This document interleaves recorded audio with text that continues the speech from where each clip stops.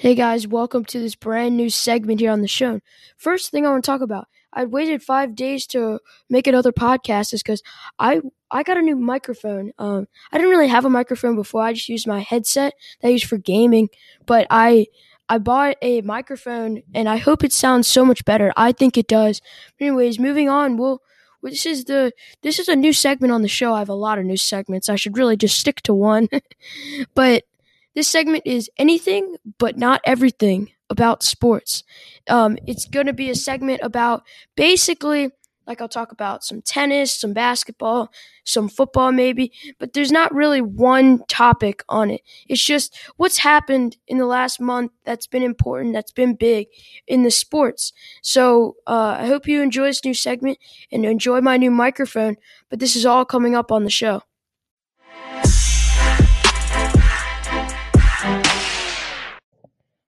All right, hey guys, what's up? Hope you are enjoying your Sunday or Monday whenever you listen to this. But anyways, the first thing we're going to talk about is tennis. I've not put tennis into my podcast yet before, but I want to put it in. I'm a big tennis guy, and I don't know if you guys are. You can let me know if you don't enjoy tennis and want me to not talk about it. But there's a big ATP Masters 1000 that just happened, so I kind of want to talk about it. So I'm going to talk about a few big things. So first thing is what happened to Novak. Novak, he won his first match against Jannik Sinner. Jannik Sinner, very, very good. Probably the best teenager, in my opinion, on the tour. But Djokovic ran through him 6-4, 6-2, and it looked like, oh geez, this might be shaping up to be a Nadal Novak final. But he got knocked out in the quarters in the round of 16 to Dan Evans. Dan Evans beat Hurkacz, Novak, Goffin, and but before losing to Tsitsipas, 6-2, 6-1. But it was a great tournament for him. That should be a massive confidence booster for him.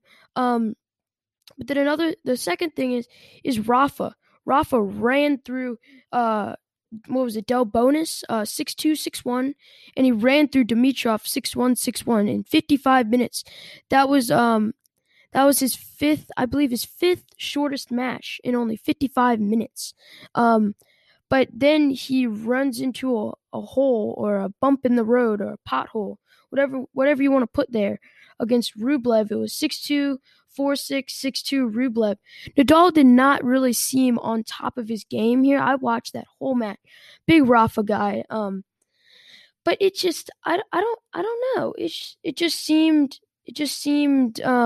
weird. Nadal was getting frustrated. It almost seemed like one of those rare times where Nadal just didn't want to play. He has that massively good record on clay, and you didn't really expect him to go down. Even a Rublev, and Rublev, not greatest of all time yet. He could be. I say he's a Grand Slam champion by the time he's 30. Very young, one of the best young players on the tour, ranked number 8. But he moved on to play Casper Ruud, another player. There seem to be a lot of, not necessarily Cinderellas, but a lot of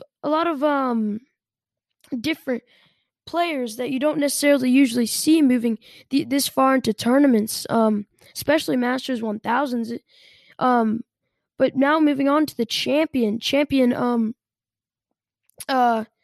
Tsitsipas, he beat Evans and ended Evans' run 6-2, 6-1, and then into the final 6-3, 6-3.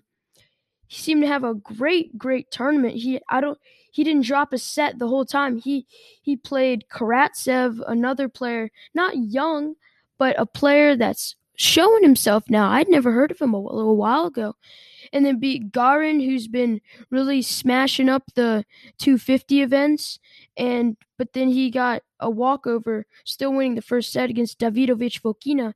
Definitely not an easy road for him, but he seems to be playing with great confidence, great aggression into the court. He's playing very aggressive tennis. And then goes into the beat Rublev 6-3, 6-3 into the final for his first ever ATP Masters 1000 title. I just thought he wanted it very, very much.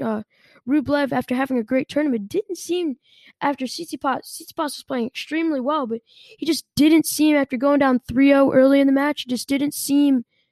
I don't know if it was the big moment or first Masters 1000 final. I don't know what it was, but he didn't seem as good as he had been. And Tsitsipas played a great, great match and beat him to get his first ever Masters 1000 title. Now, the second thing that we're going to talk about, second segment of probably 3, is Steph Curry. What he's been able to do with his run coming up right here now. All right, so Steph Curry, big part of the winning streak for the Warriors, like all the wins that they're racking up lately. Moving into a playoff spot now, they're either 9th or 8th now. But their Curry is averaging 39.9 points over 57% shooting from the field. That's in 7 April games. That's just, you leave it to Curry, man, to get you all those shooting numbers. He just, I don't know. He's just lights out. Not much else to say. He had 42 points and 11 three-point made and 25 points in the third quarter on 8 of 8 field goals in the third quarter, and it was his 8th straight game, 30-point game, and second straight game with 10 plus threes against the Thunder a few nights ago. It's just Steph Curry. He seems to not be slowing down. A big part of their 3 straight wins, 92% from the line, and he's getting 35 minutes of action per night. He doesn't seem to be slowing down much at all from here, and if he can carry that over, as I assume that they're probably going to make that top 10 for that play-in tournament at least. I would think that he would be a big factor as them moving into the regular round of 16 in the NBA playoffs. I really like what he's doing. He's really stepped up ever since Klay Thompson obviously was hurt again, and obviously Kevin Durant's been gone for a while now, but still, he's kind of turned into the main guy with Klay Thompson out for the for the past couple of years, really couple of years. It's like, whoa. He's also I'm pretty sure first on the list. He's been unguardable. You can't, whatever you put in his face, he's hit circus shots that you would think, how does that go in? That shouldn't even be possible even in a video game.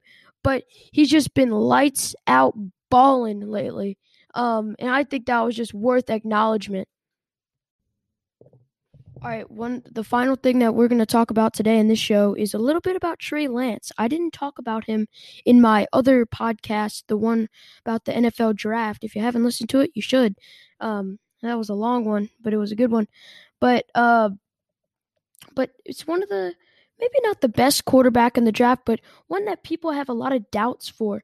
Maybe one of the reasons is possibly because he's coming from a D2 school and he's putting up the numbers, a lot of great numbers, but there's also quarterbacks like Justin Fields and Mac Jones who are putting up similar numbers as similar numbers as in like a D1 SEC school. I mean, I guess I could see where they're coming from in the fact that he is playing D2 and the SEC is a much different game than D2. But still, I still think he's a great guy. He can run. He's another dual threat guy. He can do everything. He can extend plays with his legs. He can move around in the pocket well to buy extra time, make throws downfield. He can, with his legs and able to pick up first downs and stuff.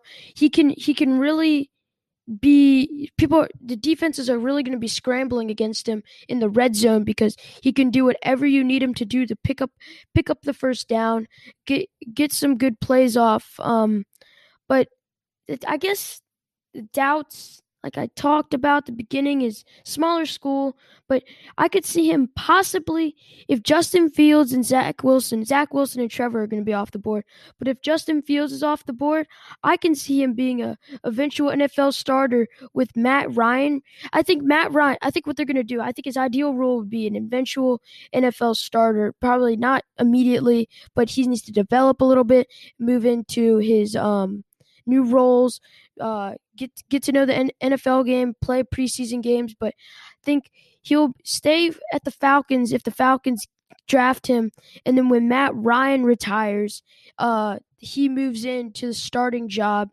As soon as Matt Ryan either retires or something happens to him, and he just isn't going to play anymore. But I think that a good draft possession would be the Falcons in the way that they need another quarterback because he's not long term. Matt Ryan isn't anymore. Probably moving on to his final few years, and um, Justin Fields, Zach Wilson, and although possibly, but I don't know if they'll take Justin Fields or Trey Lance. But if Trey Lance is gone, if Justin Fields is gone, it's definitely a smart move. Take Trey Lance for the Atlanta Falcons. I hope you enjoy this episode of Fast Break Sports, and I'll talk to you next time on the show. I don't know why I do that. I'm weird. But anyways, I'll talk to you next time.